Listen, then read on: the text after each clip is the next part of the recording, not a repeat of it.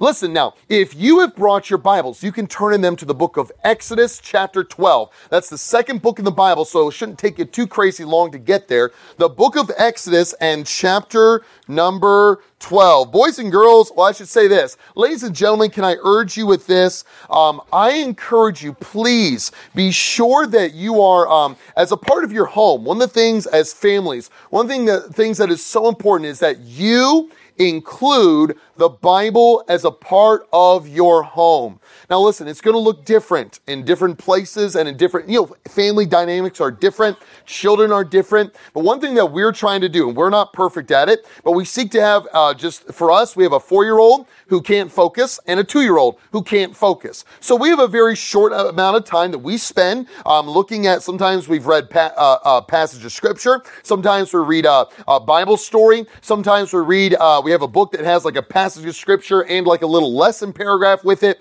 But whatever age your children are, it is a wise thing. I remember my dad, again, he was not perfect at it, but my dad made sure he tried to have what he called family devotions where he opened the Bible and just tried to teach us something out of God's word. Listen, parents, I encourage you, make an effort to do that. I don't know of many parents that do it perfectly, that hit it every single time, but I'm going to tell you what. Listen, you have people out there in this world who are desperate to teach your children to do wicked things. So why don't you teach them a little bit of what is right and what is wrong and where they can find that in the scriptures. Teach them who God is, because if you don't, someone else will. Now, it might not be a bad thing if someone like Elmira Baptist Church teaches them who God is, but if you don't, it'll be some parents, it'll be some YouTuber or some influencer who will teach your children who God is. I'm going to tell you what, they won't use the Bible for it. So listen, please be sure that you are including the Bible as much as you possibly can in your homes. What we're going to do is we're going to take our final time here and we're going to look at a passage of scripture in the book of Exodus and chapter number 12. So you all are doing a great job. So keep on listening. And I'm going to tell you what, my biggest, they call it a pet peeve. My biggest thing that bugs me is when people talk out. So you got to be listening really well and not talking out. And I'll be watching for those of you who are doing a really good job listening, okay? So let's pray. We'll jump into it, okay? Lord, thank you so much for the lesson we're about to see. I pray that you would help us to understand your word, and I pray this in Jesus' name. Amen. One of the things about our Bibles is that the Bible is not just a bunch of random maxims and ideas and concepts and lessons that you just kind of pull together. The Bible is a very cohesive story from front to finish that tells about what God is doing in this world, what he has done, what he is doing, and what he's going to do in the future. And one of the things that we have here in the book of Exodus is one of the things God did was he chose himself out a people group that he was going to use in the Old Testament. It was the nation of Israel that he was going to use as his picture to the rest of the nation of his relationship with Israel would be a picture to the nations about how they could have a relationship with God. Beautiful thing. And so as God was calling this nation of Israel and prepping them for a bunch of different things, where we find them in the book of Exodus is the people of Israel, although they weren't really Israelites yet because they hadn't even formed the nation of Israel yet. But the people who would eventually form the nation of Israel, we find them in the Egyptian Empire in the book of Exodus. And you know what they were there? They were slaves. Slaves to the Egyptian Empire. They had been so for quite a while. I think it's around 400 years that the Jews had been slaves in Egypt, because what had happened was you had just kind of quick history. There was Joseph. Joseph had brought his family over, which was Jacob, who was related to Abraham. These were the people that God had chosen, was going to bless. And so they had moved to Egypt. They began to multiply and have children, and their children would have children, and they began to form a great nation. And so the Pharaoh, who was kind of like the king of Egypt. And so the Pharaoh got really nervous about, well, maybe this big minority group is going to become so powerful that they're going to be able to take over my empire. And so the Egyptian Pharaoh turned all the Jews into slaves. And it was a very bad time. But you know what God did was that God heard the prayers. He heard the cries of his people that cried out for deliverance, and God raised up a man, a prophet by the name of Moses, to go and confront Pharaoh and to say, "Let my people go. And I'm going to tell you something. Moses, he shows up in front of this Pharaoh and says, God says, let my people go. And do you know what Pharaoh's first reply was to Moses? He said, who is the Lord? Yeah. That I should obey him. And I'm going to tell you what, it was almost as if God says, you want to know? I'm going to show you. And for lack of a better way to put it, God showed up and showed out. It was almost like God chose and said, you want to know who I am? It was almost like God came down to Egypt and flexed in front of the Egyptian empire and said, you want to know who I am? God says, I am that I am. I am the eternal one. I am the all-powerful one. And you don't just tell the God of the Bible, no.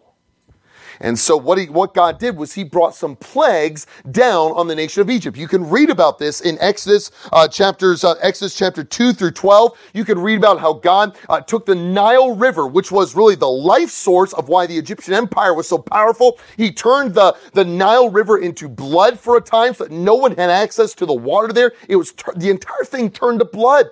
God caused plagues of lice to come down. The lice bothered the people. He caused plagues of frogs to come down, so they were everywhere. He caused plagues of flies to come down, and those were really, annoying and nasty and such. But then God upped the plagues, because every time there was a plague, Moses would come back to the Pharaoh and said, Pharaoh, God says, let my people go. And over, Pharaoh would say, not happening. Not happening. And so God began to up the plagues. We start finding out that God allowed a disease where all the livestock died. Now, if you've ever farmed, you know that if you were to go out one day and your entire livestock got wiped out, you would be in a bad financial mess. Bad financial mess. And so God really crippled their economy. Yet Pharaoh still said, I'm not letting the people go. They're going to stay my slaves. Then God began to send boils. He sent diseases that caused boils to grow on the people. And then he sent hail, which began to destroy not just the more livestock, but the crops as well. God sent locusts that also attacked the crops. I mean, Egypt was being laid bare in their economy and such. God sent a plague of darkness. And yet, even though God kept saying, let my people go, Pharaoh kept saying, not on my watch. Sometimes Pharaoh would say, well, maybe I'll let them go for a time. Maybe you can go just a little bit into the wilderness, but you have to come back. Other times Pharaoh would say, sure, you can go. And then the next morning Pharaoh was like, you know what? I changed my mind. No, you can't go. And so finally God said, I am going to get his attention. And with the 10th plague that God sent, the Bible says in Exodus 12:12 tells us about this final plague that God was going to send that was going to get Pharaoh's attention. Hey, can I ask you a question real quick? What's God going to have to do to get your attention? Because for some of you, tonight is literally the first time you have even thought about God in weeks. Can I tell you something? God not only just wants your attention, he wants a relationship with you. Some of you barely have time. You barely even give him the slightest thought of the day. And if you do pray to him, it's just you want him to do something for you. I mean, why? What's God going to have to do to get your attention, friend? Well, Pharaoh was about to get his attention grabbed. And so the final plague, the 10th plague, Exodus chapter 12 and verse number 12, the Bible says, God says, for I will pass through the land of Egypt this night, and he says, and will smite, that means kill, all the firstborn in the land of Egypt. Can I tell you something? That's pretty serious. That God says, Pharaoh, you have hardened your heart so hard. You have pushed me away. You've rejected me, and you've not obeyed me. God says finally, you know what? Then this is going to be the worst one. This will get your attention. God says, tonight I'm going to pass through the land of Egypt, and I am going to kill the firstborn in every family. Now I'm going to tell you, a lot of times people look at that and they hear that and they think, wow, what a cruel God to do something like that. You know what I'm thinking? What a stupid Pharaoh. What a stupid Pharaoh to literally see the power of God and to still say, I'll risk my entire nation's life to be right and to win. God says, no, you're not going to win. You know what I also see in this is sometimes people see that and think God is so cruel. No, actually, he was very merciful.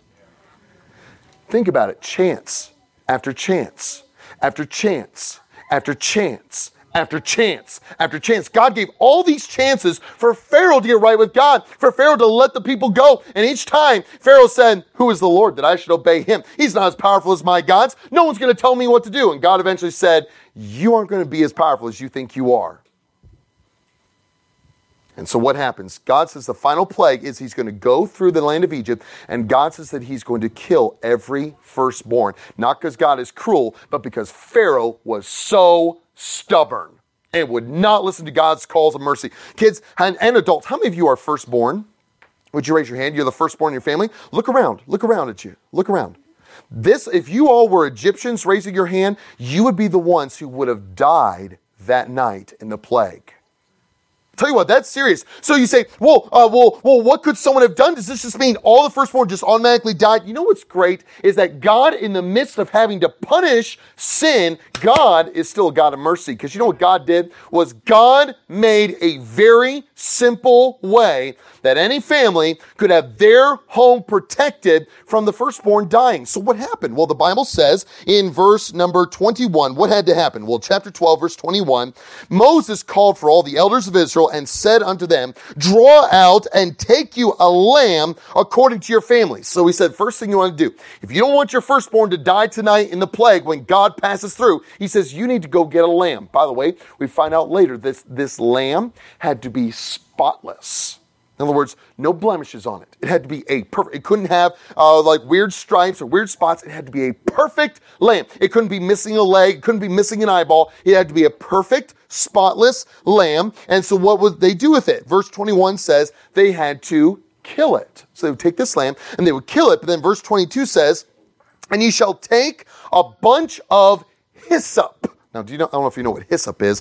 Honestly, it's to be honest, it's kind of like the plants that are like right outside. Basically, it was a weed that grew in dry desert ground. You pull this thing up and it was, especially as it dried, it would become very crunchy and such. And so you could dip this. What they would do is they would use this hyssop almost as a paintbrush. They take this thing and they dip it. And so what does he say to do with it? He says, I want you to take a bunch of hyssop. He says, and I want you to dip it in the blood that is in the basin. Where'd that blood come from? It came from the lamb. And so he says, God says, I want you to take the lamb, I want you to kill it, I want you to catch its blood, and I want you to take a bunch of hyssop and dip it in the blood. And he says, and I want you to, verse 22, I want you to strike the lintel and the two side posts with the blood that's in the basin. So he says basically, okay, I want you to go to your front door. You've killed this lamb. You've got the blood. You've got your hyssop. He says, I want you to strike the lintel, that was the top of the door, and the sides. So you can almost imagine, they've killed a lamb and they've got the blood. They're taking the hyssop and they're taking it and they're painting this across the top of the door and across the sides of the door and using it up, painting the top of the sides of the door with the blood. Why? And it says, and after that, he says, and none of you shall go out at the door of his house until the morning. So God says, take that blood, paint it on the top and the sides of your door. Once you have, go into your door and don't come out. So why would God do that? Because here's his promise. In verse 23, what does it say? It says in verse 23, for the Lord will pass through to smite the Egyptians. But when he seeth the blood upon the lintel and upon the two side posts, the Lord will pass over the door.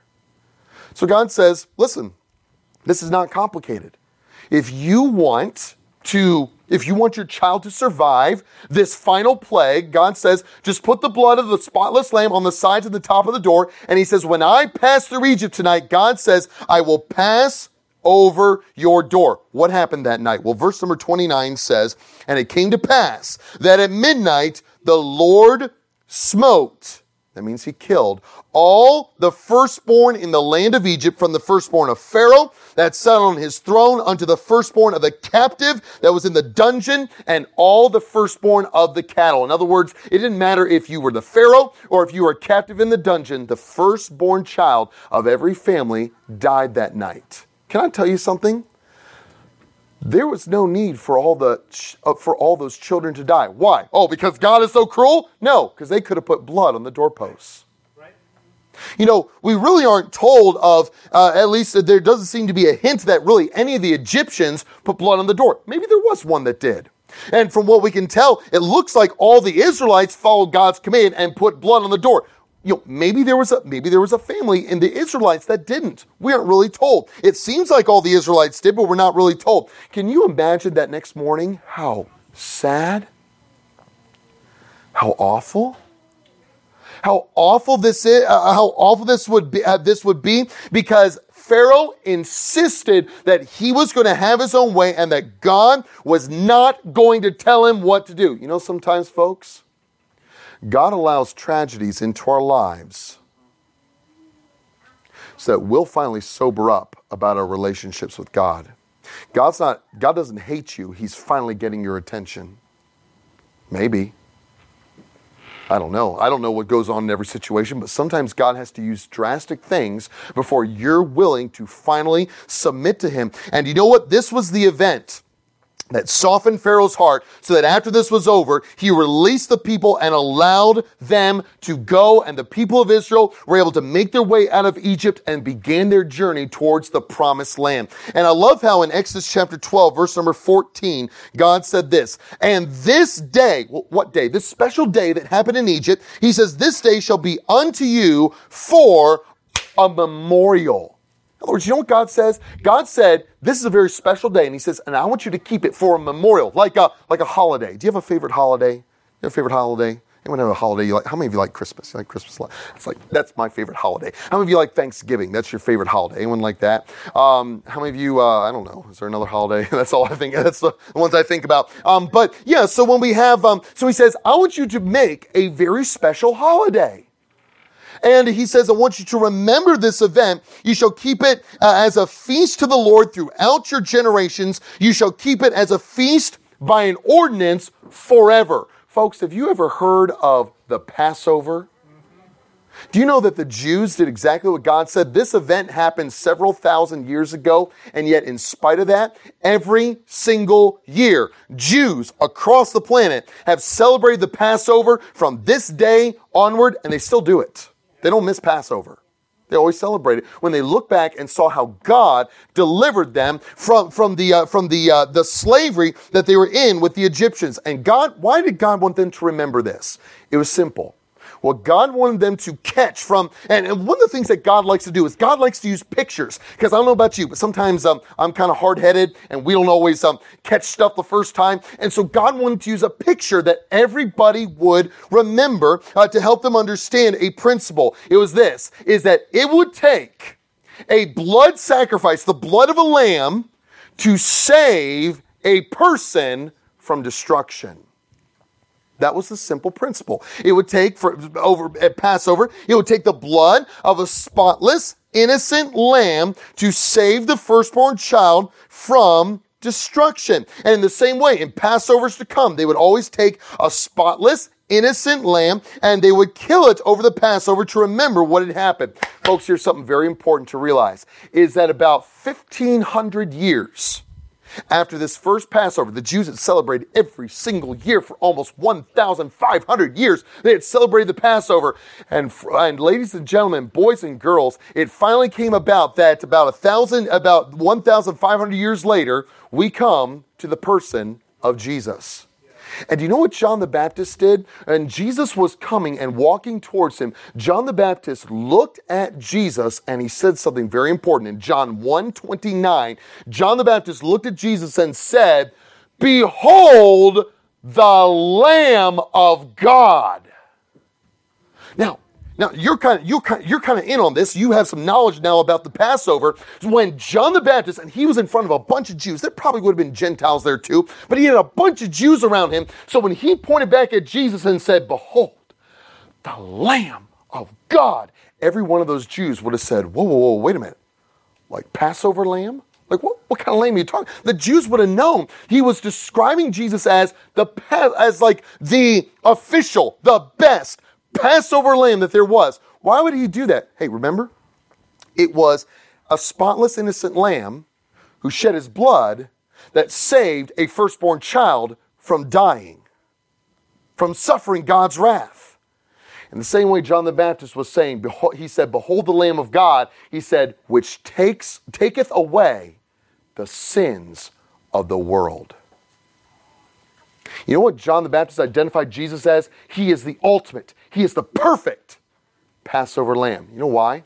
Because what Jesus was going to do in just a few years after John the Baptist made that statement, Jesus was going to shed his blood. Just like an innocent lamb. Because you know something is the Bible says that Jesus never sinned. He was God.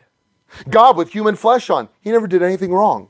He was innocent, just like that lamb was at Passover. He was spotless. He had never done anything wrong, just like that lamb was at Passover. He didn't deserve to die on a cross, just like that lamb didn't deserve to die. But what was he doing? Jesus dying on that cross was paying a death penalty so that you and I would not have to suffer the wrath of God. Because can I tell you something, folks? The Bible says, and if we just open our eyes, we'd all realize we're all sinners. We've all done things that have broken God's law. None of us, the Bible says there is none righteous, no, not one. We're not like a bunch of basically good people that just have a few bad tendencies. Right. No. God says we're sinners. Yes. And because of our sin deserves the wrath of God. But just like back at Passover, in the midst of wrath, God always has mercy. And even back then, when God had to punish, he offered a mercy plan. He said, listen, if you don't want your firstborn to die, just put blood on the wall. He didn't ask them to walk that night across the whole planet. He didn't ask them that night to go and dig the gold out of every mine that existed. He didn't ask them to do something impossible. He asked them to do something simple. Why? Because he's a God of mercy. Can I tell you this?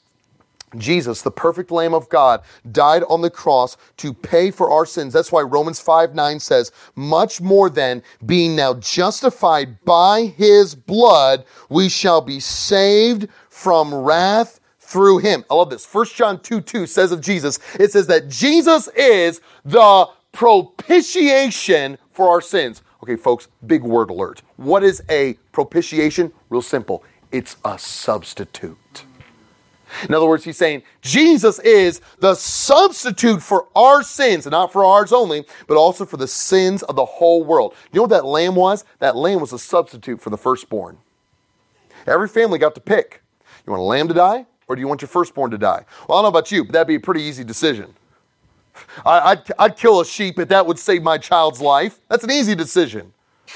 In the same way, God says, hey, listen, I'll be your substitute. You, and I include myself in this, us, we're the sinners. God says, you sinners, he says, I've got to punish your sin. My wrath has to be poured out on your sin. But God says, but I'm a God of mercy. And if you will accept my death as a payment for your sin, God says, my shed blood on the cross is enough to pay for your sins. So, can we put it this way as we close, is this, you got to make a choice. Yeah. Hey, you know something?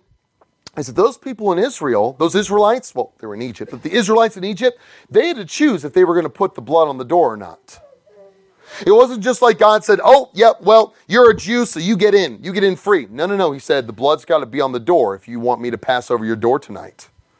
Sometimes we think, well, my parents are in church, so I think God will give me a good pass. Well, I've done some pretty good things in my life, so I feel like God will probably give me a good pass, let me come into heaven. Well, I feel like I've lived a pretty righteous life, so I feel like God will give me a pass and let me into heaven. Well, I feel like, I've attended such and such church, been involved with this kind of Bible stuff, so I feel like God will let me into heaven. Folks, every one of us has to make the choice if we are going to, like those people had to decide to put the blood on the door. You and I have got to decide. If you haven't already, you've got to make a decision.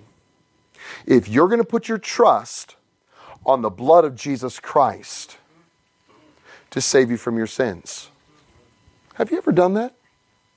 I'm talking to adults. I'm talking to boys and girls and teenagers. Has there ever been a time when you put your trust on the blood that Jesus shed on the cross as the only sufficient payment for your sins? Listen. What if they tried other stuff? What if they tried other things like, oh, well, maybe we'll put oil on the door, or maybe we'll put a big tarp over the house so they won't see it. Maybe we come up with a bunch of dumb ideas. None of them would have worked. There's only one way that house could have been spared and passed over by God's wrath, and it was that they put blood on the door. Same thing. Jesus said, I am the way, the truth, and the life, and no man cometh unto the Father but by me. So, have you put your trust on Jesus alone to save you from your sins? Let's bow our heads and close our eyes. And all heads down, all eyes closed. And this is where we're going to end. All heads down, all eyes closed. I just want to, as you're kind of almost ready to pray, can I just ask you this? I want to ask you 2 questions. These are raise your hand questions. No one's looking around, but these are a couple of important raise your hand questions, okay? First question. How many of you here tonight would say, Matt, if I was to die tonight, I've already put my trust on Jesus to save me from my sins. I've already trusted him to do that, and I've already done that before in my life. Would you raise your hand? How many of you have already done that in your life? Good. Yeah, awesome. Put them down. Put them down. Tons of hands all over the room. Great. Okay, I couldn't see everybody, okay? So let me ask this. How many of you here tonight would say, Matt, if I was to die tonight, I've never put my trust on Jesus alone to save me from my sins. I've never asked him to pay for my sins. I've never put my trust on Jesus' blood to save me from my sins. And man, I'm kind of concerned about that. I'm kind of worried about that here tonight. If that's you, okay? If that's you, and you would say, Matt, I haven't put my trust on Jesus' blood to save me from my sins, and I'm concerned about that. If that's you tonight, would you raise your hand? Is there anybody here tonight who would say, I'm kind of concerned about that. I'm not sure if I've got eternal life. I'm not sure if my sins are forgiven, and I'm concerned about that. Anyone at all? Just looking across the room. Okay, I see a hand. You can put it down. Anybody else? Anybody else? All right, then let me just urge you. You know what? Let's do this. You can look this way. You can look this way. Let me just urge you, if there's any question or doubt in your mind over whether your sins have been forgiven, please come talk to me, talk to Pastor, talk to one of these church members here. You don't want to leave with not knowing this for sure. God loves you too much to let you go. So please come talk to us if we can help you, okay? Let's pray and we'll be done. Lord, thank you so much for our time. I pray that you bless these people. Thank you so much. Lord, I pray for the person who's in the room, or persons, however many there might be, and they don't know you as their Savior. Maybe they're doing like Pharaoh and just pushing you away. I pray, dear God, that you would just convict them and show them their need of a Savior. Take tonight, Lord, and just give them no rest. Just show them how much they need to accept you as their Savior. We pray this in Jesus' name. Amen.